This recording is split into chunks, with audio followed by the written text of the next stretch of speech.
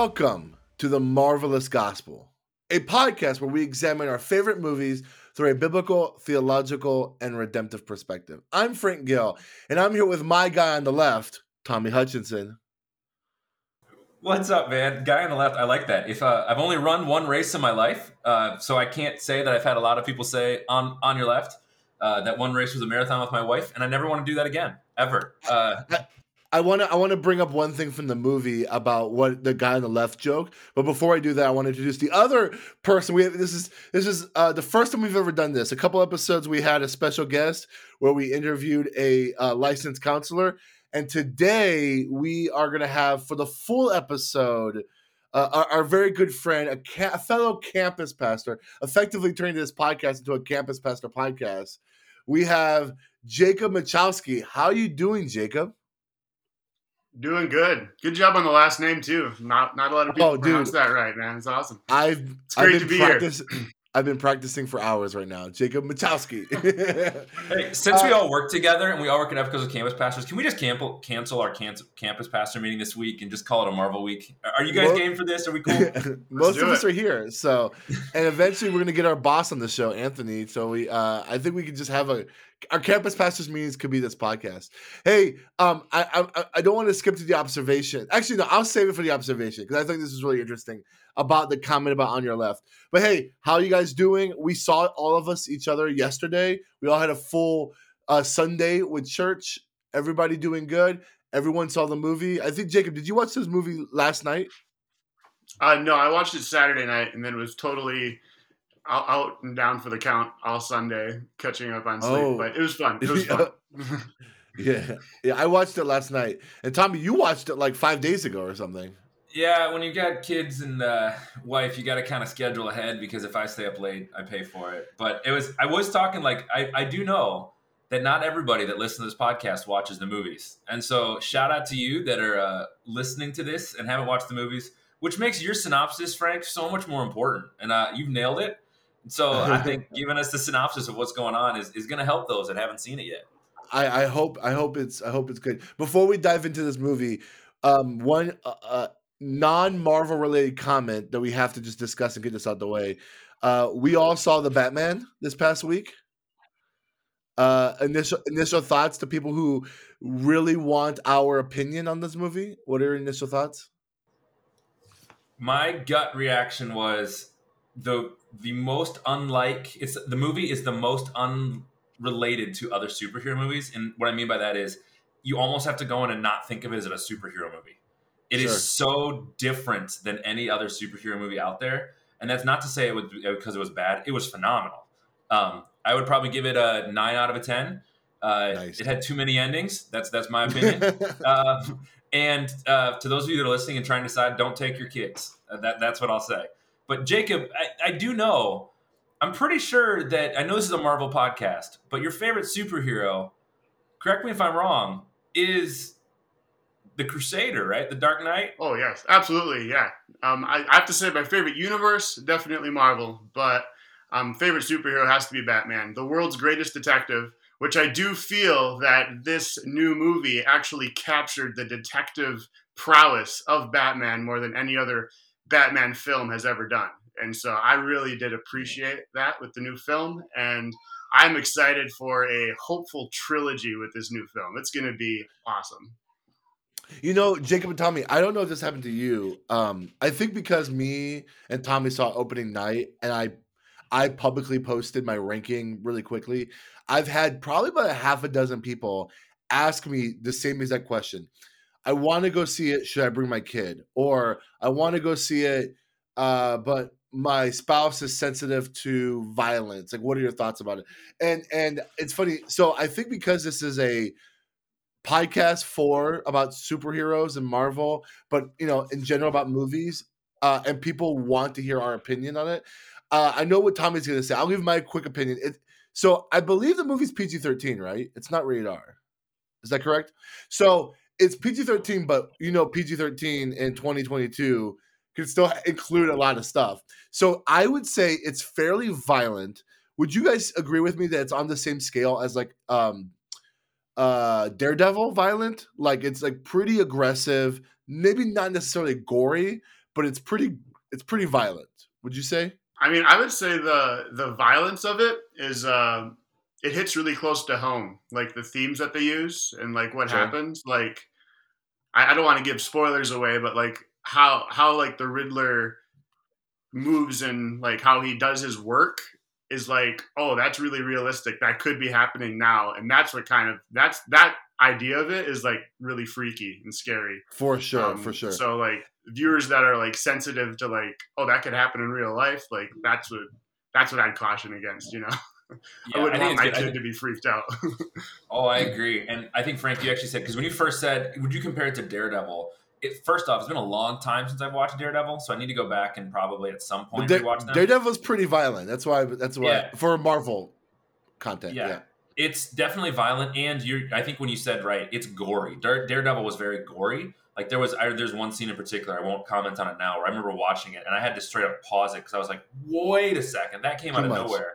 Yeah. And it's not, we're not talking about the Punisher level gory. Like that's a whole different category of itself. But when you said that the Batman was violent without the gory, I'm like, yeah.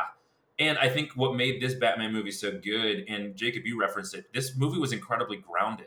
There wasn't any part of the movie that I was watching where I was like, that's unrealistic, or that's crazy, or that would never happen. I'm like, yeah, it hits really close to home. I think, didn't I lean over to you once, Frank, during the movie and go, oof, that's a trigger? Like I said something to that effect while we were seeing it, because there's several scenes in there where if you've got some sort of trauma in your life with dealing with violence, or even been a part of some traumatic, super traumatic event, this movie could be a trigger. There's a few things in there. I don't want to spoil, but yeah.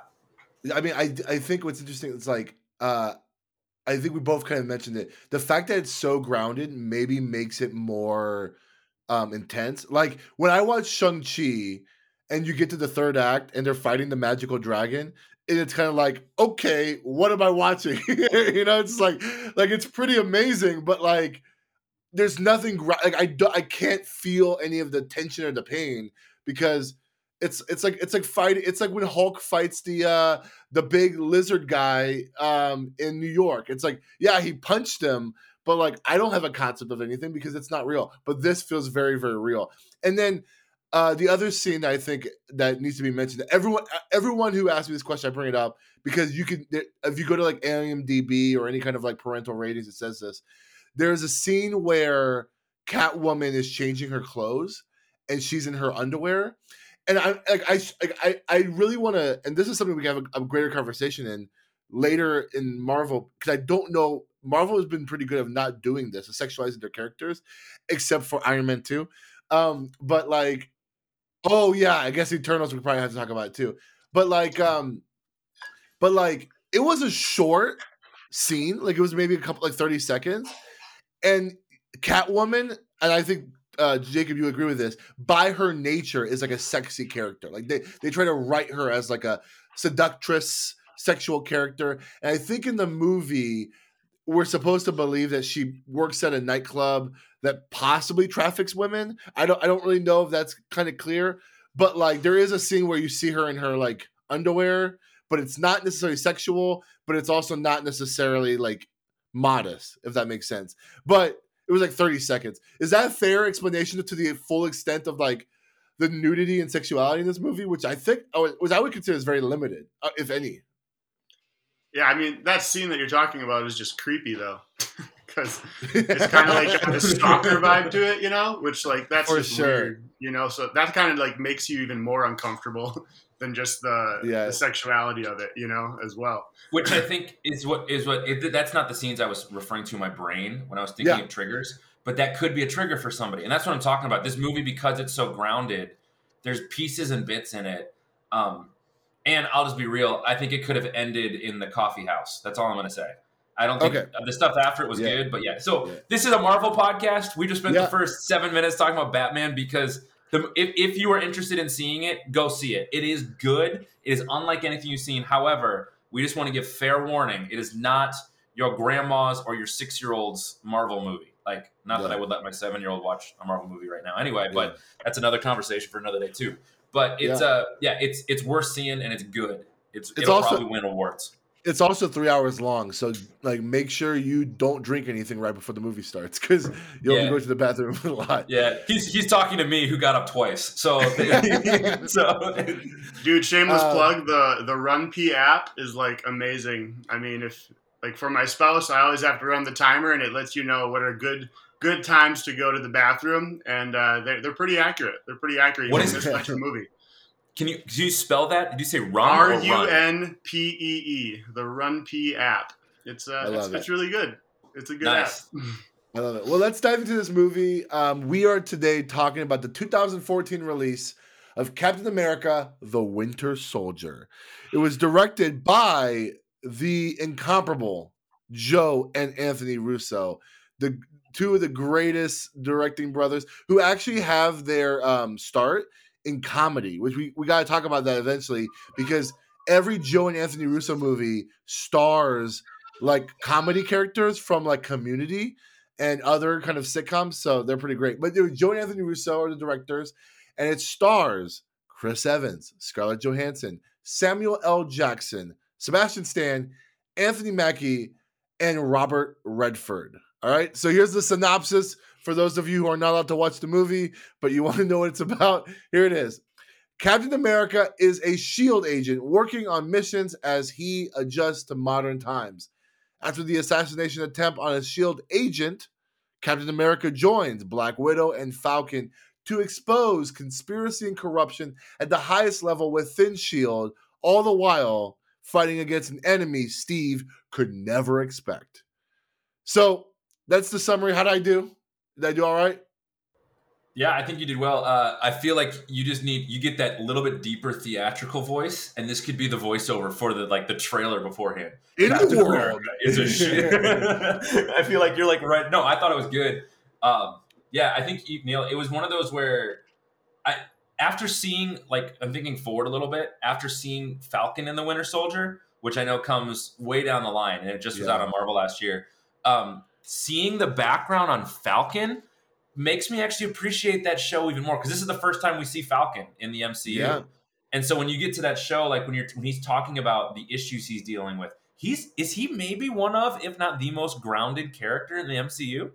I know we just talked about that with Batman, but I mean, I'm and this is just off the top of my head. I haven't had time to think about it, but is he? I mean, I would say he's probably on the same level as Hawkeye even. I mean, Hawkeye and Black Widow and Falcon do not have superhero skills. They're just soldiers or mercenaries who have special set of skills. I do think Falcon is unique because it never really emphasizes what his skills are, except for the fact that he's just a soldier. And I think, and I don't want to spoil this because there actually could be a lot of people who haven't seen Falcon and Winter Soldier. But I think the character development in Falcon and Winter Soldier about whether he would or wouldn't do certain things to enhance himself actually speaks more to his groundedness that I actually do appreciate. I can't think of any other. I mean, outside of maybe some of the villains. I mean, there's a lot of grounded villains in the MCU. But yeah, he's definitely on the same level as I think we're supposed to believe. If he can fight against Winter Soldier the way he did, he's supposed to be just as grounded, just a really dope soldier. Yeah, which is interesting. And saying this, those of you that are listening right now, tell us that we're wrong. There's probably one we're forgetting. We're sitting here and so focused. Let us know, either whether it's reaching out to us because I as I'm sitting here, I don't know. Part of me says, of course, I also said that the best couple. I don't even remember who I said, and I got destroyed for that one. So I should be careful to make huge sweeping statements on this is the most grounded or whatever.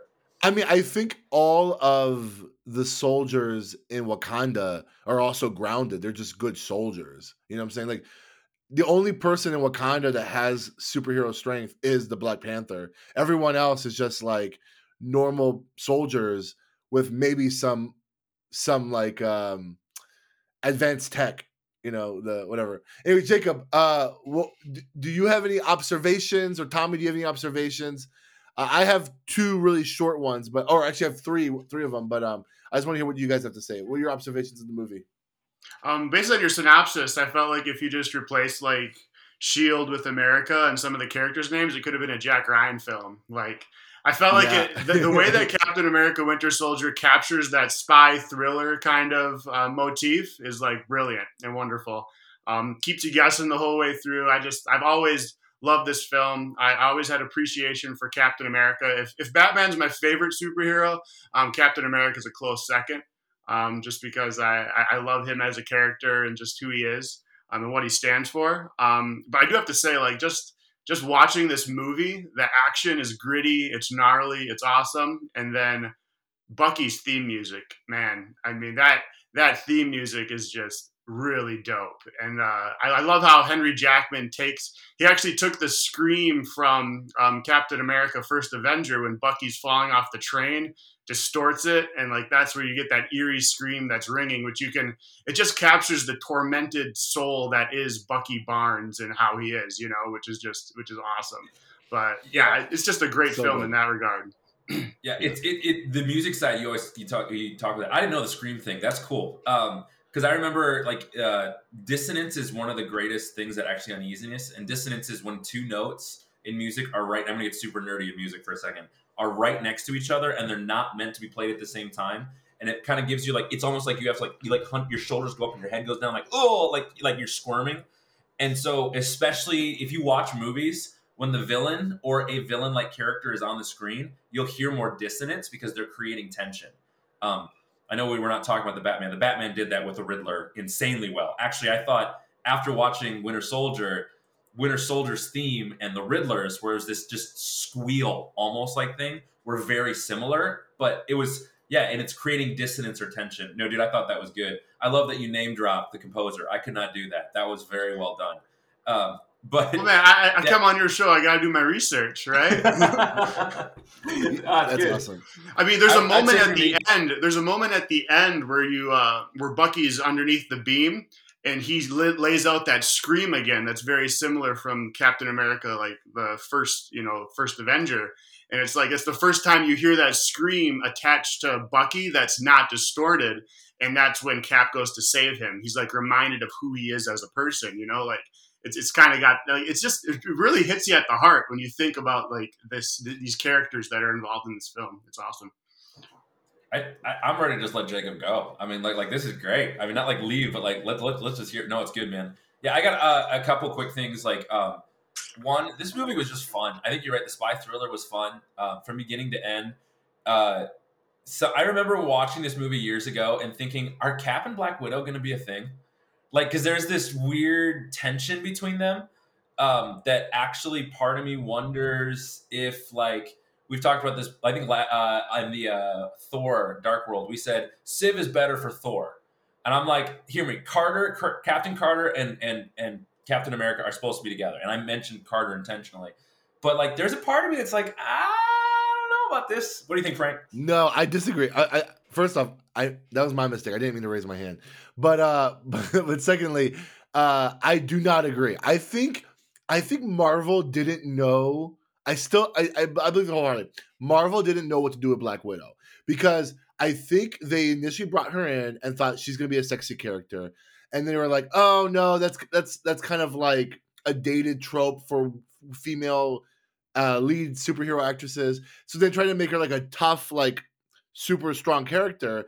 But then they're like, well, we have to give her a love interest. And I feel like they forced Black Widow to be either with him or Bruce Banner. And none of them stuck. And it just feels weird. And I actually like the fact that this is a bit of a spoiler alert if you watch Black Widow and then Endgame. They kind of end her with no love story. And I think that's better for her.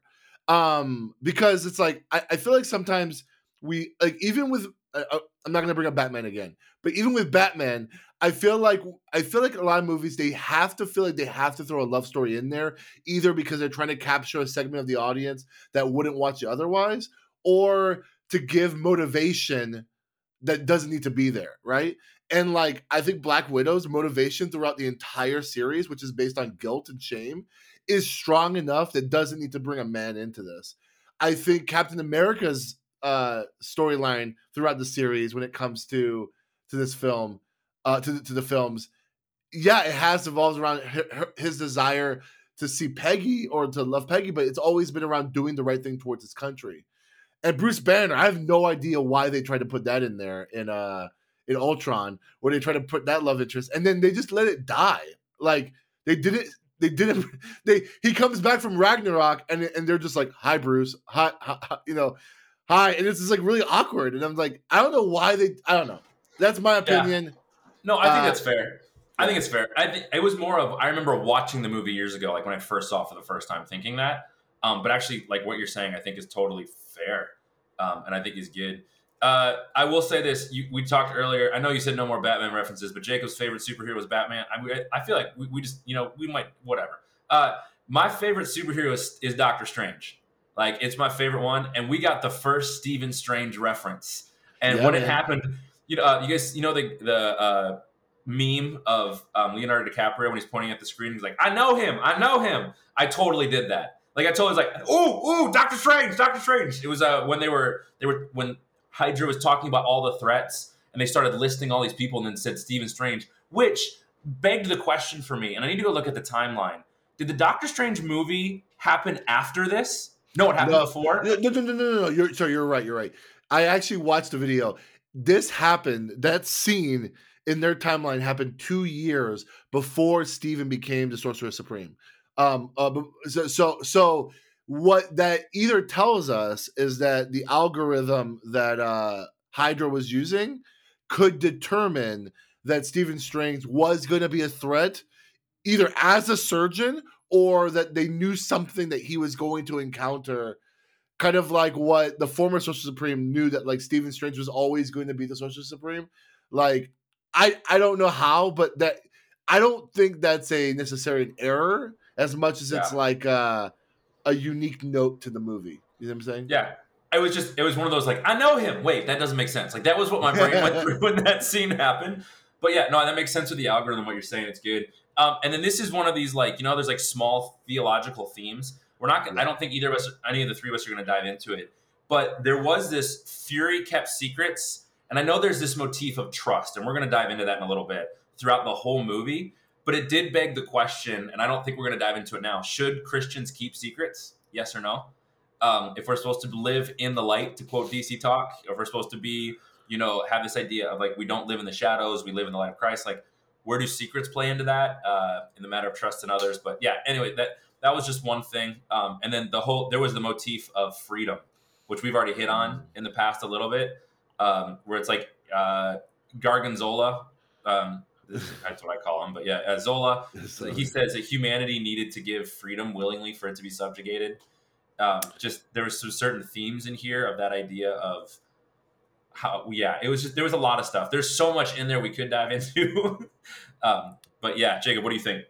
Well, playing on that idea of freedom, there's also the scene like right before, or no, it's actually in the beginning when they're touring the gunships, and he's talking to Fury, and he tells them, you're going to hold a gun to everyone's head and call that freedom. And so it's like, I think that the movie is trying to explore that theme of what is true freedom.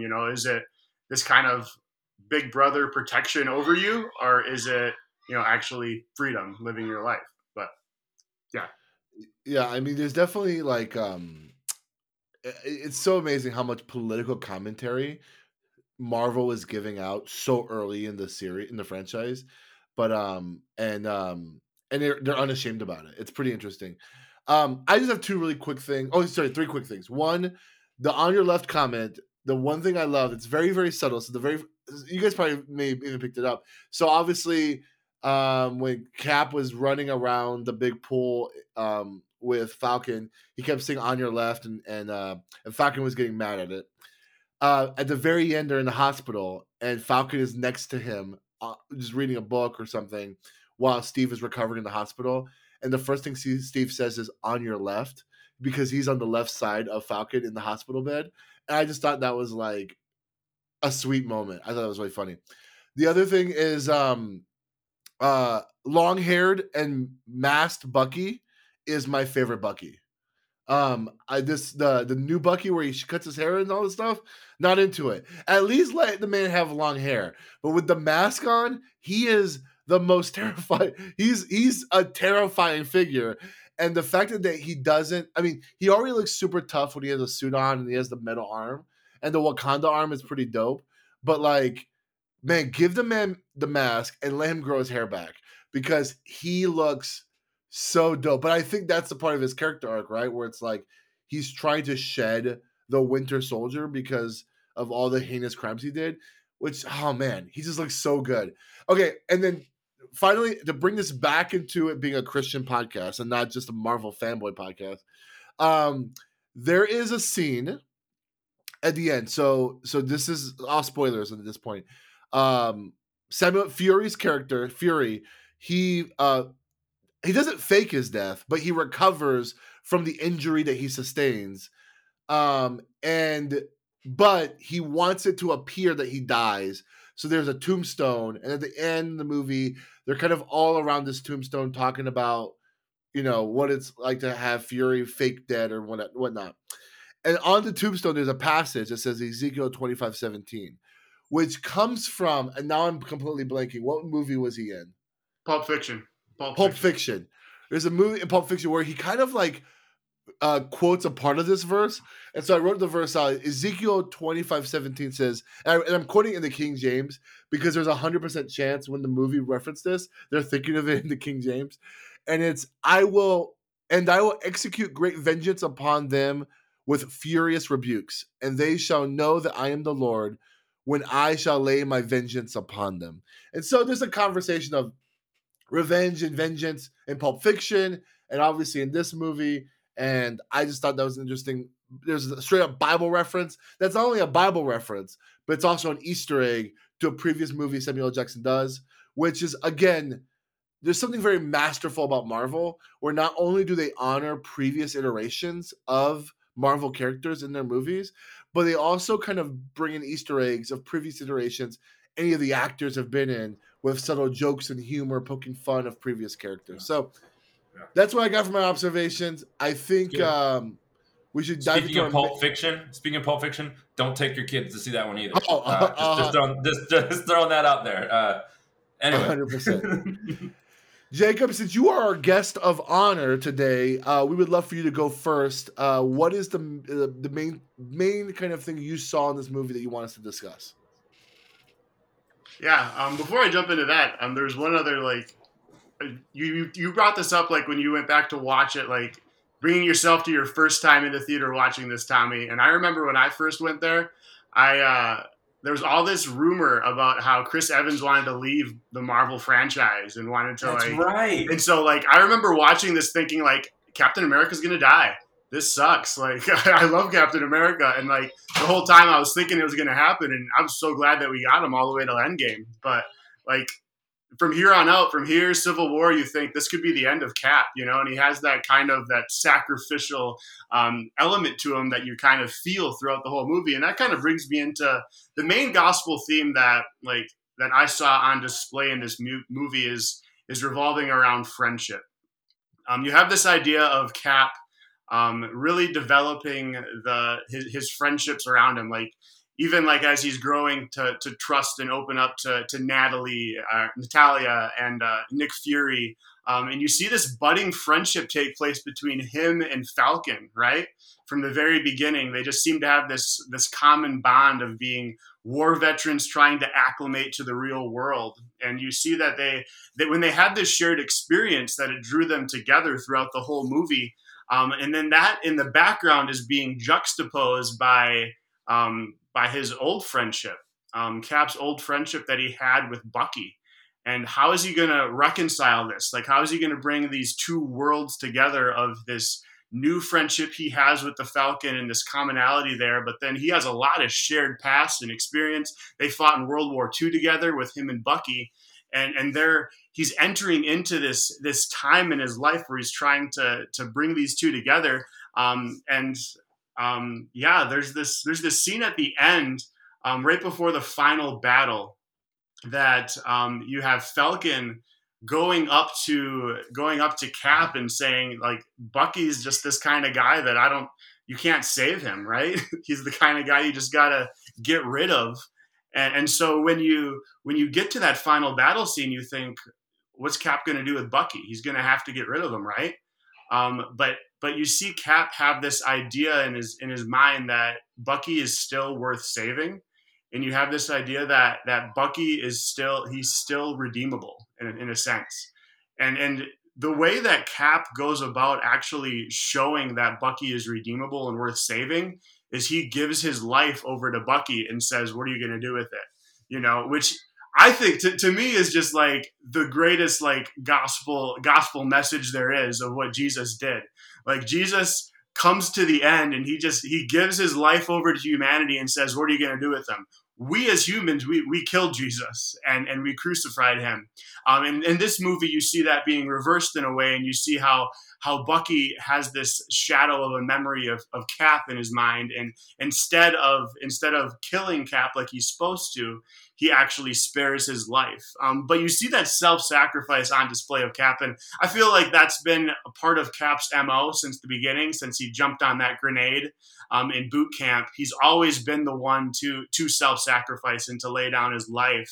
And in that sense, he is raised up as a Messiah figure in the Marvel universe because of his self-sacrifice and because of that. And that really that's what makes him a good soldier, right? Is his willingness to be self-sacrificing and his willingness to give up his life. And I think, oh man, I don't think anyone watching that movie wants Bucky to kill Cap. Everybody wants Cap to spare Bucky, or Bucky to spare Cap, and vice versa. And I think that's what really speaks to how like the story of like true friendship is written on our hearts. I guess the passage that really resonates with me and in my mind here is John 15:13.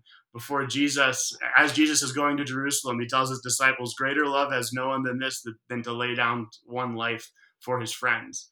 And so you have that idea of Cap laying down his life for a dear friend, and seeing that loyalty on display. I think that's such a cool gospel theme and characteristic to bring out of the way. What do you guys think of that? I think your idea. I mean, even in the movie, you've got this. There's the America says this: the price of freedom is high, and I'm willing to pay it. It's this idea of like Chris Evans or Captain America so desperately wants to give Bucky freedom, he's willing to pay whatever price for that. And I'm like, is that not the gospel? Like Christ wanted to free us from the bondage of sin, from the bondage of eternal damnation, and he was willing to pay the price of death. Even at the very end, when Cap, like his shield, which is his like only main weapon, he throws it to the side and says, "I'm not going to fight you." He's like, honestly, he gives Bucky the choice. What do you want to do? It's like right there in that moment. And it's what's crazy is even in what I'll call clouded Bucky form, where he can't really decipher what's going on, Hydra's in his head, which there's probably a whole metaphor with sin there. But it's this idea that Bucky, even in his cloudedness, still turned around and used that freedom instead of to kill Captain, to save him.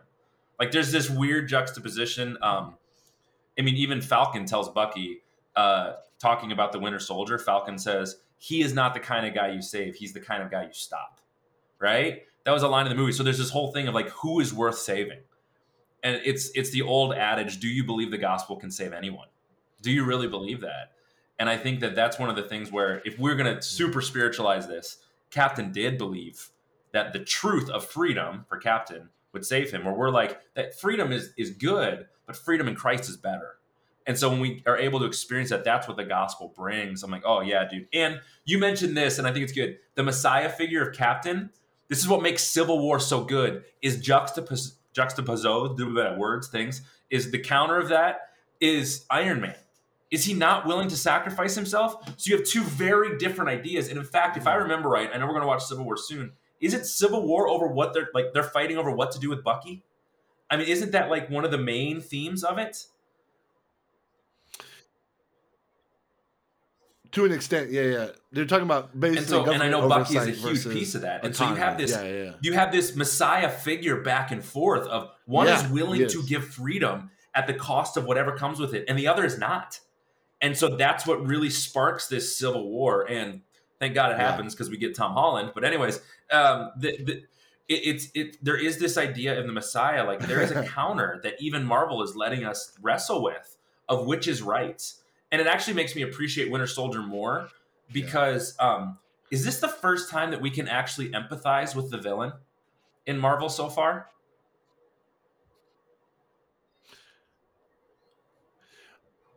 I would say I'm trying to think of all the movies we just watched. I mean, the only thing I could say is maybe a little bit of Loki Yeah. when you understand that like he's after the Frost Giants situation that you're like, but even then though Loki's kind of a dirtbag still. So I think it's still like I think this is the first time where like um if you want to consider the Winter Soldier the true villain, yeah, you empathize with him because he's being brainwashed or whatever. Yeah, that's good.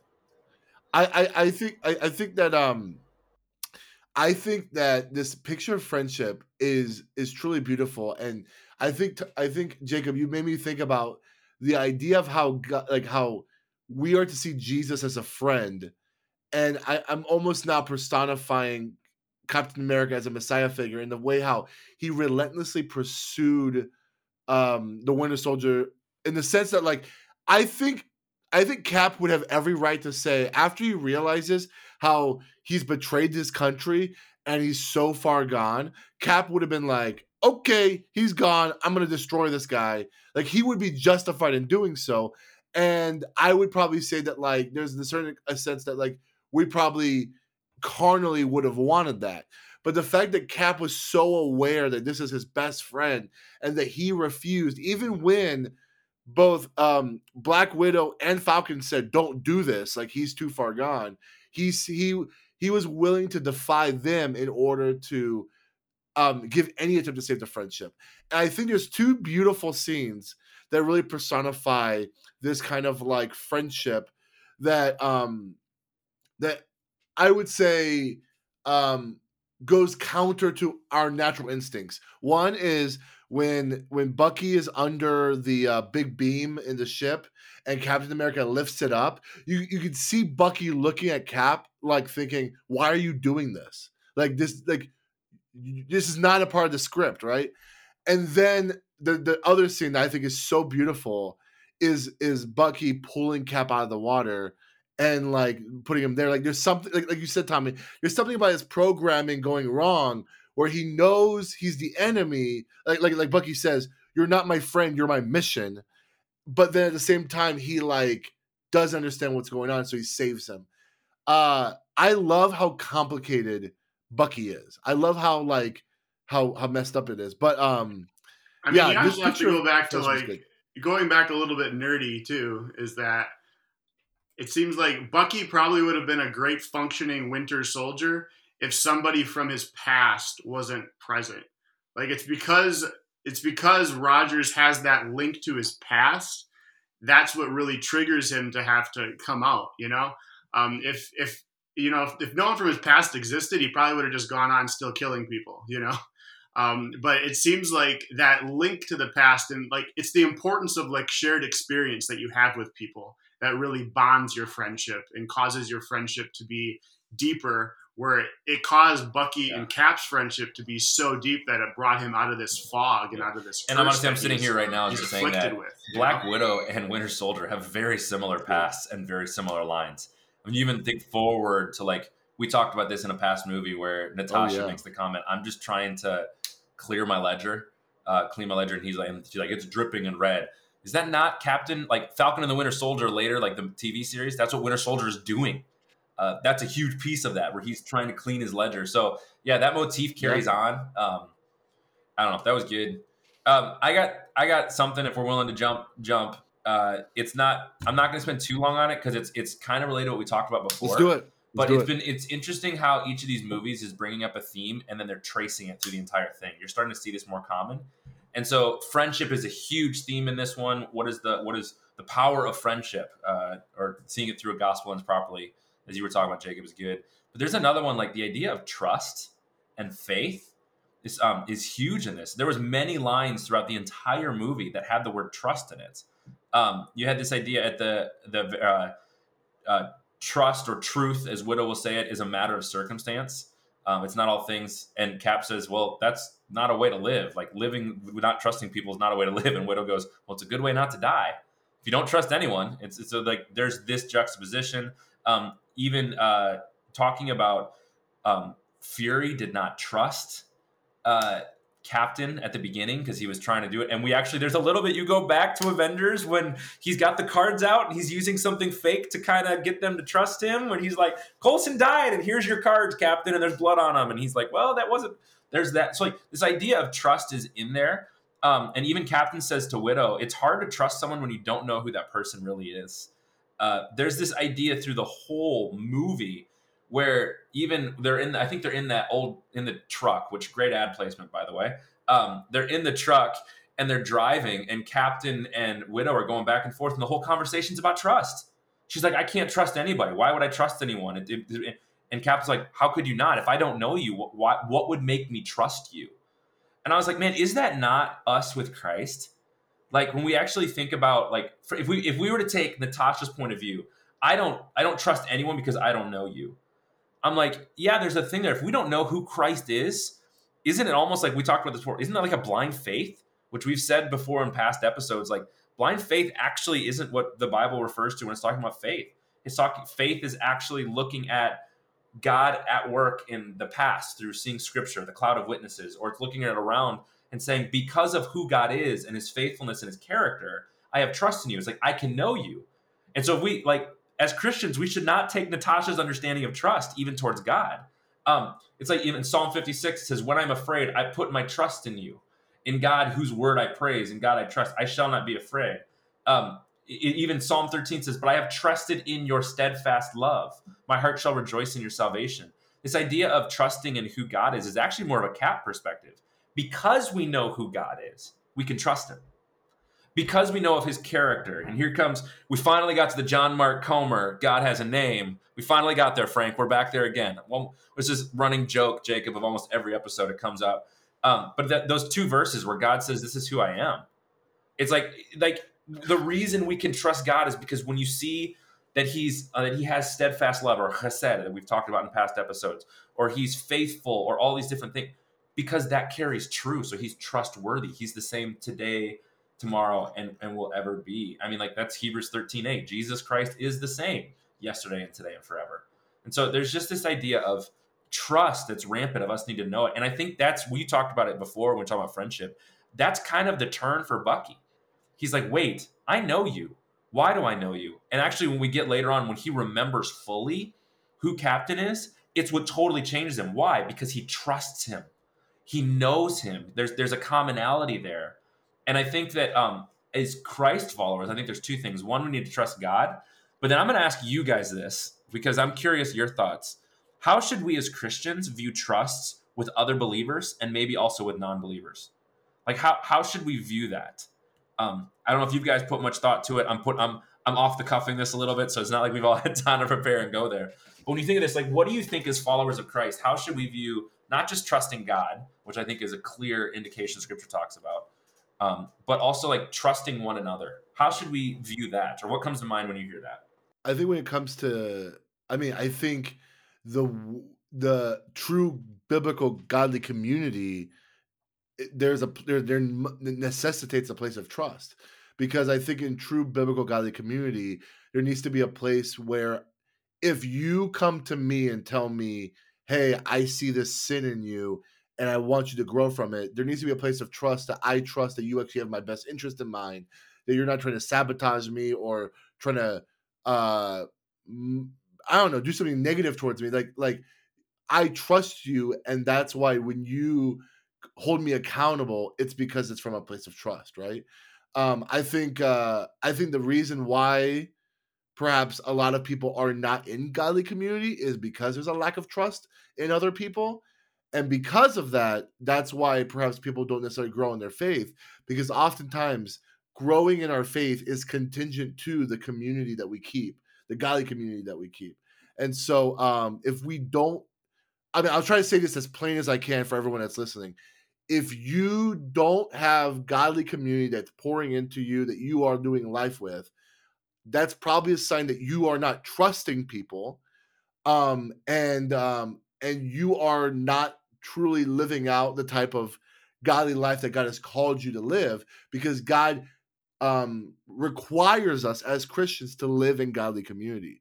whether that's being in a small group, whether that is having close friends that pray with you, but that is completely surrounded in trusting people and being fully known. One of the concepts I got from this, kind of similar to what both of you guys were saying, from this movie, that was one of my other thoughts was, there's all this secrecy, there's all this manipulation, even where Fury was like telling Cap that Black Widow was on a separate mission, and Cap struggled with the fact that they were on mission together, but she had ulterior motives. It's like the reason why Cap was insecure in that is because he felt like people were withholding stuff from him. And when you feel insecure, you are incapable of trusting others. To be in good godly community is to be in a place where you don't feel insecure. And so that begins by being able to be honest that we are both sinners in need of God's grace, and being honest that when we hold each other accountable, it's because we want to see each other grow and succeed. Your other question about should we be honest with non-believers or should we trust non-believers the same way we trust believers? Trust. Yeah, I think that like that's a bit of a nuanced question, because I don't want to frame non-believers as if they're some sort of like toxic, venomous people who are only out to get you. Because the reality is, all of us have non-believing family members who we have those relationships with, right? I think that we have to acknowledge the fact that maybe my non-believing friends and family members will not be able to hold me accountable for certain things that I want to be held accountable for, right? Like the fact that all three of us had a moment of like we had to address that scene in Batman when Catwoman changed her clothes probably seems like a waste of time for the average non-believer. They're like, what are you talking about? She's just changing her clothes. But for us, we had to have that conversation. Like, did this cross the line of putting things before my eyes that were impure? Is this something that might be triggering to my own sin? Like, those conversations are unique for believers that non-believers have, but like the non-believers do not have. But like, it doesn't mean that we should like, I don't think it means that relations with non-believers are like inherently bad or broken because of that. Does that make sense? I don't know if I'm No, I think it does, and I think honestly, even you saying it's a nuanced question, Jacob. I'll get your thoughts here in a second, so don't worry, we're not leaving you hanging on this. It's I think what you said is right.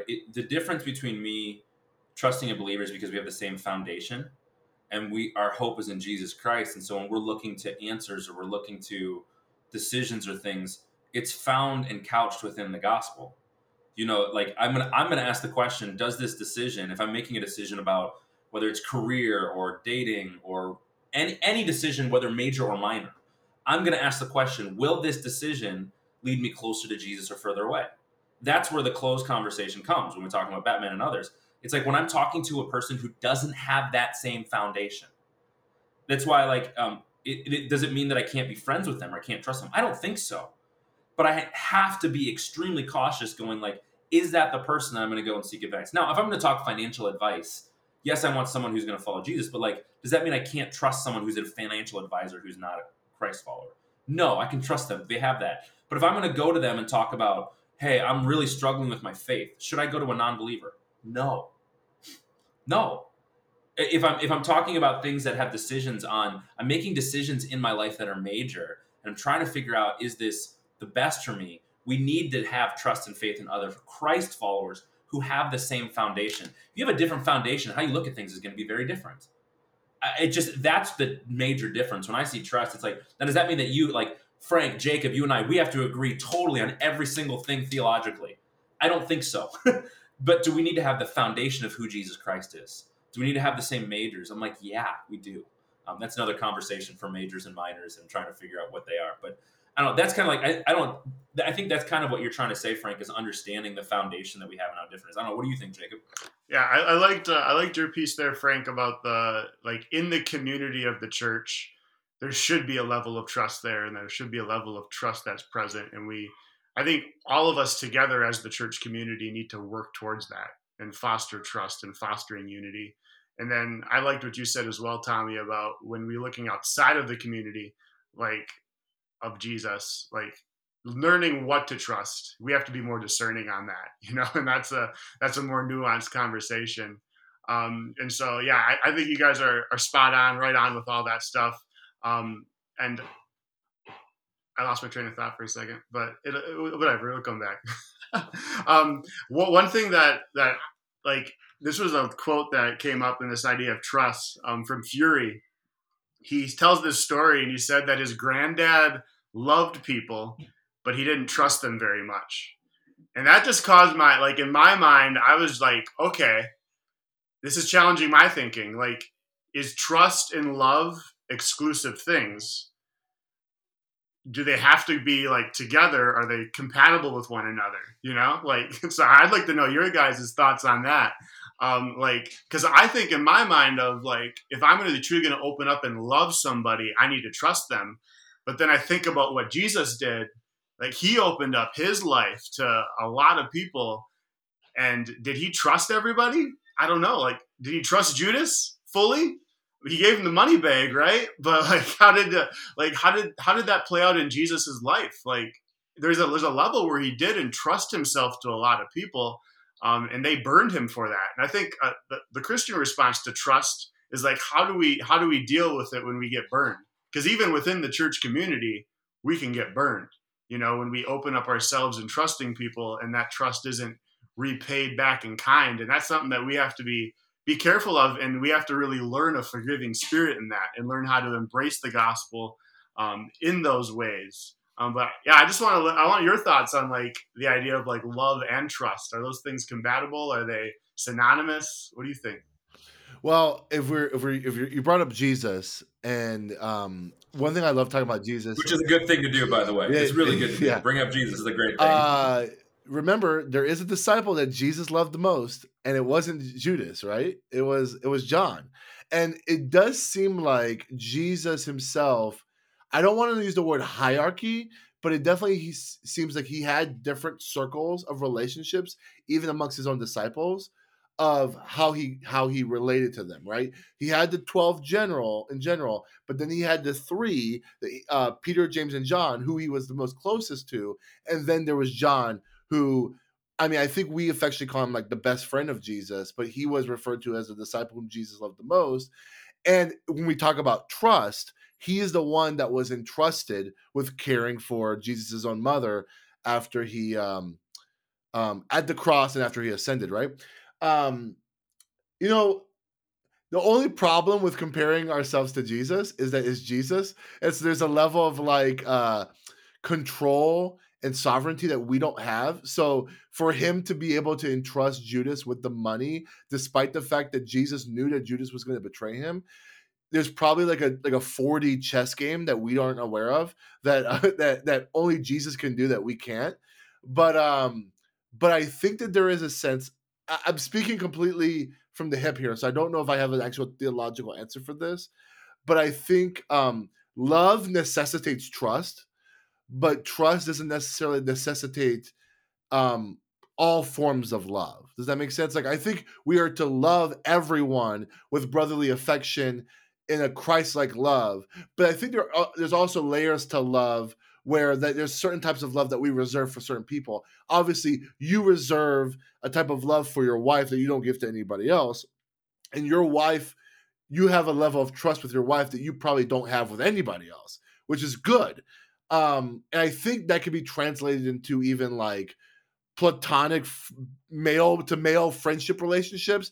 There's a level of trust that has to happen within the workplace that we love and trust one another on staff at Epikos, maybe to a certain degree that's a little bit different than we love and trust our congregants, just because there's a nuance to the role we're in, right? So I think that trust is necessary in order to love, but the type of love that you give to people, this is getting to be the most nuanced conversation we've ever had on this podcast about words and details. I'm just realizing what we're talking about. But I think Jesus gives us permission to not feel like we have to be best friends with everybody, nor to equally love friends the same.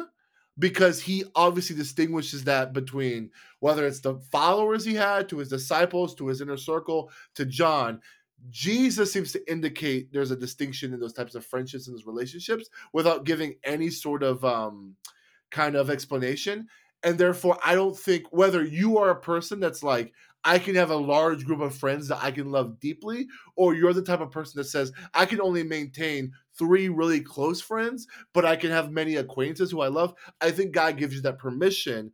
Or sorry, I think we have permission to have those type of relationships based on our personality types.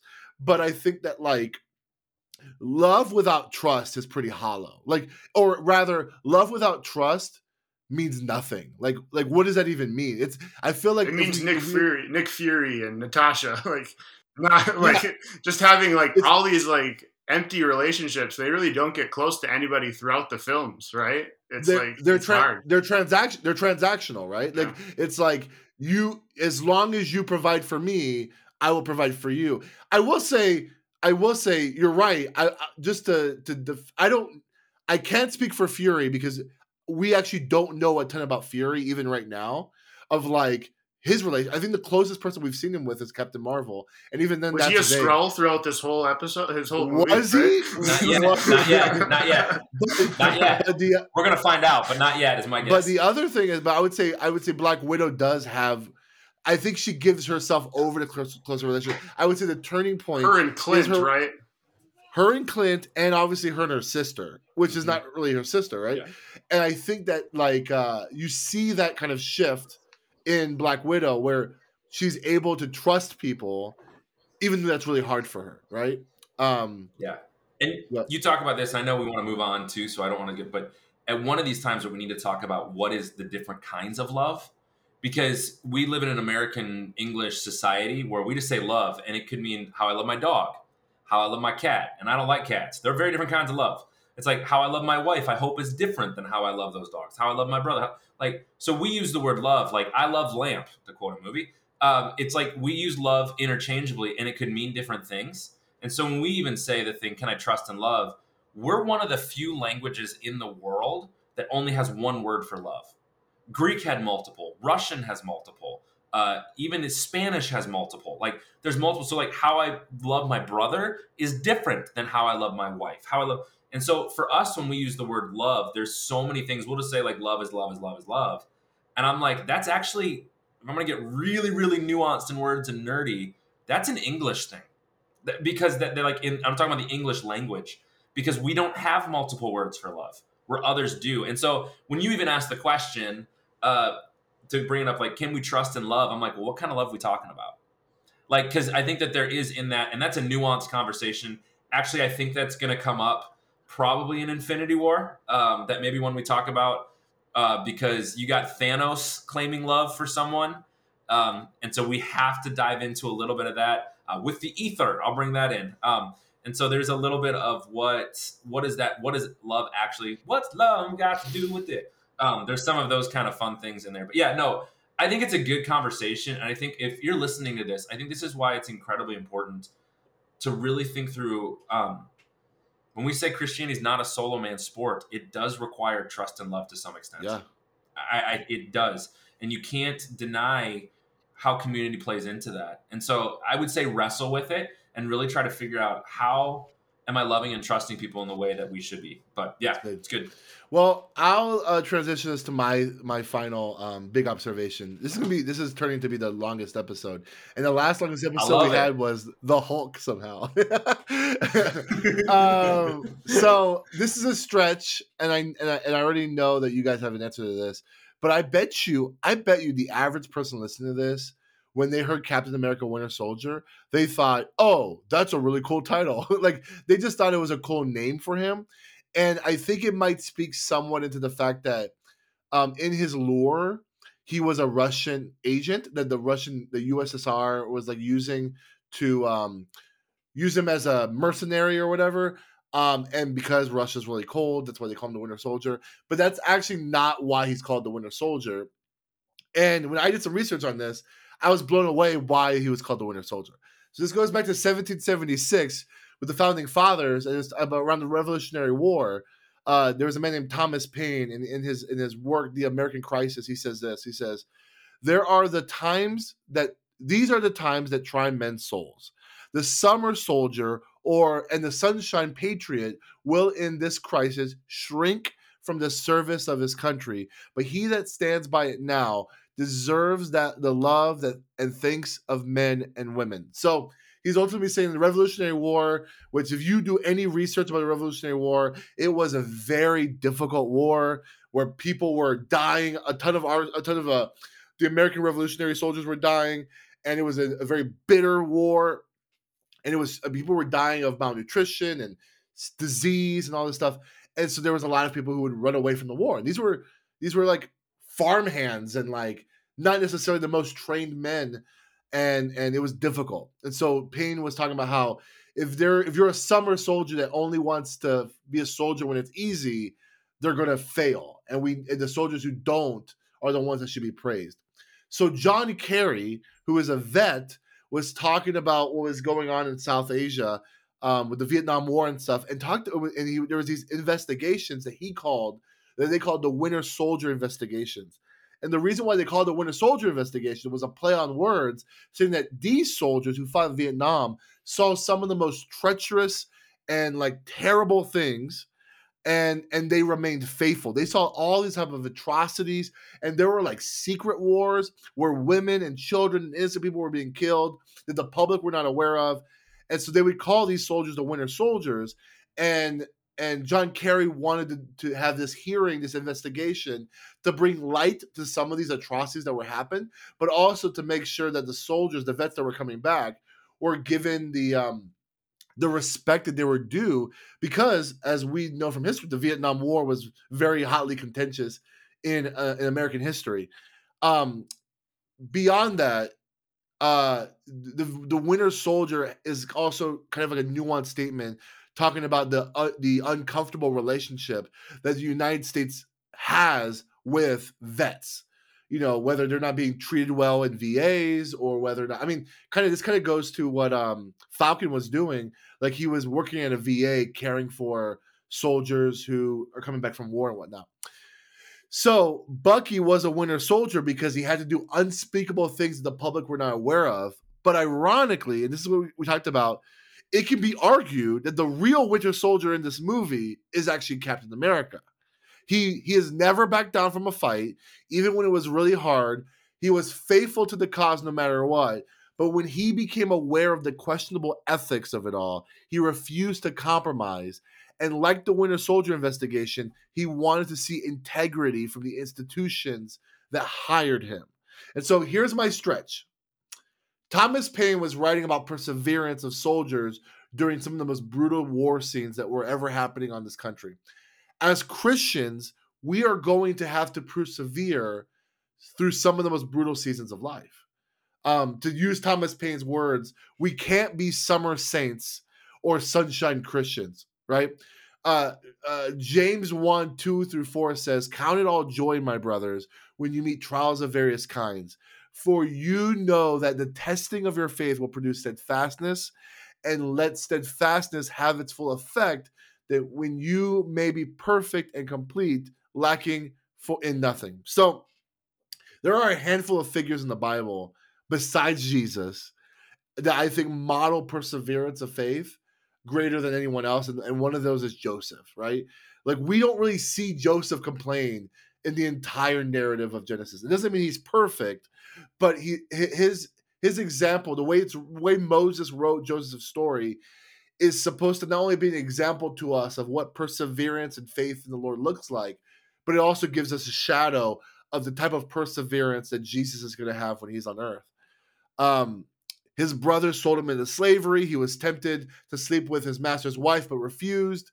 And then because he refused, he was falsely accused of assaulting her. And then he went to jail because of it. He helped two fellow prisoners have their dreams be interpreted. And when he did that, he asked the other prisoners to remember him, but he was immediately forgotten.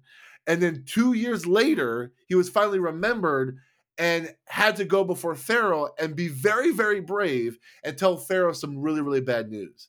And because of that, God blessed Joseph, and Pharaoh installed him as basically the vice president of Egypt. All right. So perseverance, this is what's important. Perseverance, like God promises us, the Lord promises us that we're going to go through hard times in our faith. I think there's this lie that I think is actually rooted in what I call a soft prosperity gospel, that if you believe in Jesus, everything's going to go good for you. And that is a lie. Like, I don't know why we believe that when Jesus very bluntly multiple times in the gospel says, you will go through trials, you will go through persecution, you will go through tribulations. The epistles over and over again talks about these trials, these persecutions, these tribulations. Like, scripture's not vague about this. And what scripture promises us is not that God will remove us from those hard times, but that God will be with us in those hard times. And I don't want us to get confused based off Joseph's story, because then I'll just be perpetuating more prosperity gospel. That just because Joseph's story ends with him becoming the vice president and becoming the most powerful person in all of Egypt, perseverance doesn't mean that if we hold the line long enough, we'll be rewarded. Though there is a sense of reward in heaven because we get to be with the Lord. But perseverance means that you remain faithful and trust that the Lord, despite your hard times, the Lord is going to be with you in the midst of it. And so I know this was a stretch. I just wanted to take the theme of the Winter Soldier and stretch it along the lines that, like, these Winter Soldiers are soldiers who went through really hard times and remained faithful. And I think in the sense we need to be winter Christians who go through really difficult seasons of life and continue to come out the other end as people who are stronger and more conformed to the image of Christ. And it's not easy. In fact, I would argue that the Lord often allows these hard times to go in people's lives to really demonstrate and show if they even have true faith. And that's why some of the most beautiful testimonies that we hear are those who've gone through really hard times and have remained faithful and have remained doing what is right and what is God honoring despite their circumstances. But we also at the same time hear so many stories of people saying, I used to be a Christian, but, and then they'll have some story of trial and tribulation that we can empathize how hard it is, but it just demonstrated that I want to be careful how I use these words, my next words, when I say this. It may demonstrate that they never really believed, or it demonstrates that that their faith was in something other than the true gospel of Christ, that he was going to be with us. That maybe they bought into a prosperity gospel or a soft prosperity gospel that ultimately betrayed them. What do you guys think about that? What do you guys think about my thoughts on that? I think being a winter Christian in Wisconsin is really easy, but that's because bad jokes. But anyways, Jacob, what do you think? That's funny. I think there's a theme that goes out throughout all of Scripture that kind of plays along with that idea of like exile. Ever since humanity has sinned and was cast out of the garden, they have lived a life of exile, and the whole story of Israel is continually them going into exile. When they're brought into the promised land, they make a wreck of it and they go back into exile. And I think another figure that doesn't have as happy of an ending but has the similar progression is Daniel in the scriptures, who he's another dream interpreter that lives the morally grounded, righteous life in the face of persecution and in the face of people that in a hostile context, literally hostile, he holds the line and still remains true to worshiping and loving Yahweh, his God. And as a result, many things happen to him, but God still sticks with him throughout it all. And by the end of his life and his story, he's still in exile. He's still under, Babylonian rule and captivity. Or by that time, it's Persia, isn't it, or something? Like, I mean, he's still in exile, but he still maintains that faith throughout. And I think that's a great testament of how we as Christians, though we are elect exiles, we have been redeemed by Jesus. Like we are in his family. But we're still in a hostile age. We're still among hostile territory, and we need to have that faith to push us through. And that's what Joseph used. That's what Daniel used, and that's what we need to have our grounding in that faith. And goes back to our trust piece we were talking about earlier. But what do you think, Tommy? No, I'd say even moving on into the New Testament too. You see that with the disciples, right? The apostles. Like every single one of them stayed steadfast. I mean, Judas aside, they all stayed steadfast, and look how they all ended. Right? They, as Jesus said, they bore their cross. They took up their cross and followed him to the point of death. And you go through how all of them died. And you actually look like Frank. You mentioned those that walked away from the faith. Maybe it wasn't a true faith. Jesus says that was going to happen in the parable of the sower. Like, that's not something that we're just saying to excuse it. It's not like he says that the thorns are going to wrangle when life gets hard, that the seed will get pulled away. Now, I think that passage is actually talking about something else in terms of when we are spreading the gospel, not everyone's going to take it. But the truth of what you're saying, that people will have, like, Jesus even says that's true. Like, that's what he says. And so there is this idea of, man, we're going to run into hard times. In fact, if you're going to be a follower of Christ and not expect hard times, you're not doing it right. I'm going to be like, there's no other blunt way to say it, because it's true. If the one that we're following ran into those and was rejected and was going through pain, like, why do we expect just because I'm a believer it's going to be easy? It's the person I'm talking to who I'm just praying that God makes sure that I'm happy and healthy. I'm like, is that a wrong prayer? No. Is that the fully right prayer? I don't think so. Because I think that there's a piece to it that's like following Jesus is not going to always lead to that. And if I could put my pastor hat on and just speak with two other pastors here, I think maybe part of the reason that this happens so often is we often want to frame the gospel as like look at all the bad stuff that happened in my life. Then I gave my life to Jesus, and now life is awesome, right? And I think that is true, but the life is awesome aspect is because we receive this new life that is from the Lord, but I don't think we always do a good job of contextualizing what that life actually means. And that new life means that, like, in this world, though we're not taken out of it, we're still going to experience hardships. But in this new life, I'm not defined by my hardships. I'm also not necessarily, I can have a level of contentment and even joy in the midst of my hardships. But that's not a sexy thing to preach, right? Like, it's hard to preach that. And so we often kind of end our sentences of, when you receive the gospel, life is going to be better. And I think sometimes that gives people a hollow perspective of what gospel transformation means. And when we give a unfinished definition of what gospel transformation or gospel life looks like, people will fill in the void with incorrect thoughts, right? And so I would say, whether to all of us who are pastors right now or listening to this podcast, I know there's a couple, or those of us who are believers who have friends who are struggling with their faith, let's never forget that, like, hey, there's parables about this very topic. There's scriptures not vague about this, but that the new life, the good life given to us in Christ, it is not a life void of difficulty and hardships. It's a life where, in the midst of those difficulty and hardships, not only do we can believe and trust that God is with us, but that we can have full contentment in that. And that God promises that he can give us this supernatural joy because of the Holy Spirit, a joy that makes no sense in this world. I don't know. The more the longer I become a pastor, and frankly, the longer I live my Christian walk, the more I realize that there is this subtle pull towards the prosperity gospel, even if we don't call it that. And if that's the first time you've ever heard that phrase, I would define the prosperity gospel as this belief that when you give your life over to Jesus, that God owes you rewards and blessings and good health and prosperity. And the Bible doesn't seem to indicate that. The Bible does talk about prosperity and good things, but oftentimes we have taken that idea and abused it to be something that it isn't, if that makes sense. Anyways, any other final thoughts on this topic? I watched a YouTube video that's kind of like a little bit of a breakdown of the film, and the guy brought out how he saw the whole idea of Captain America Winter Soldier, or how the Winter Soldier movie is kind of showing what's a good soldier.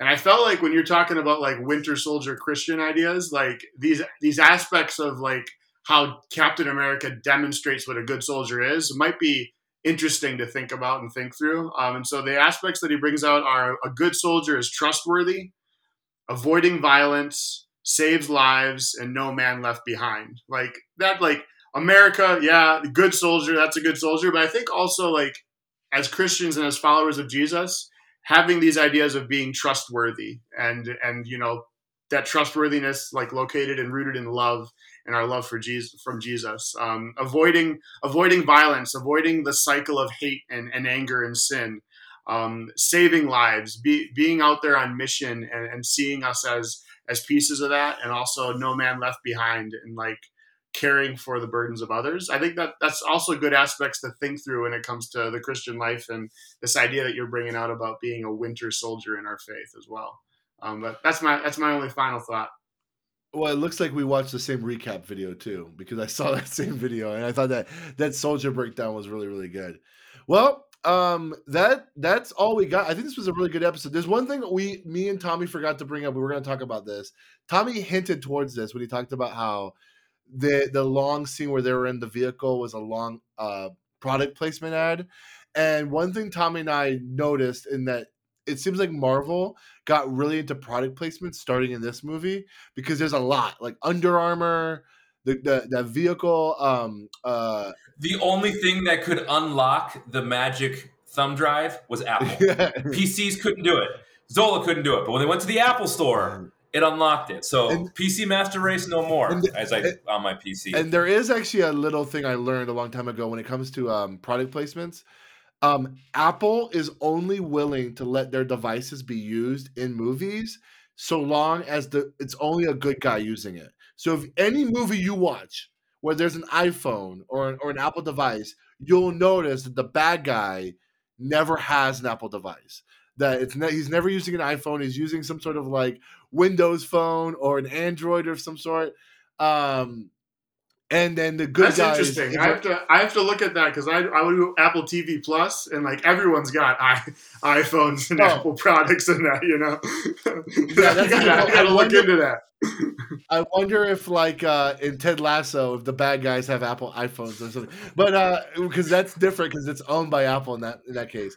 But I think in general, Apple has a rule where like no villain can have an iPhone in that movie. And so it was really funny. That scene was really weird where they were like, they're in disguise, but literally it's the Clark Kent effect. Like he's just wearing a backwards hat or just wearing a hat. And he's like, oh, I guess I can't tell this 6'5" gigantic man isn't Captain America. This doesn't make any sense. And then she turns around and goes, "Kiss me." It's like, what is going on right now? I don't know. There were so many things in there that was definitely like, we need to put more money in this. Let's add a scene in the Apple store. Oh, for sure. Anyway. For sure.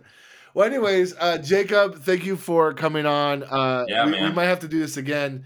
You brought a level of biblical literacy as well as nerddom that we really, really appreciate, man. I appreciate it. Well, thanks. It was a pleasure to be on. I love the podcast. Love listening to you guys. Keep it up. You're doing great work. Awesome. Yeah. And for those of you listening, so thankful you're with us. Next week is Guardians of the Galaxy. Wow. So we're jumping into outer space and beyond, to quote Buzz Lightyear. Just kidding. I'm really looking forward to see what redeemable qualities you can get out of Guardians. This is going to be awesome. Oh, dude. I already got a bunch of stuff. I can't wait. It's going to be so good. I mean, the opening scene alone, we're going to be talking about Christians and dancing, right? I mean, should we be dancing as Christians? Footloose. But that's all right. True. Yeah, anyway. Well, follow us on Instagram and give us a review on Apple Podcasts. We'll see you next week. And as you watch these amazing movies, remember not to miss the marvelous gospel. See you next week. Bye. See ya.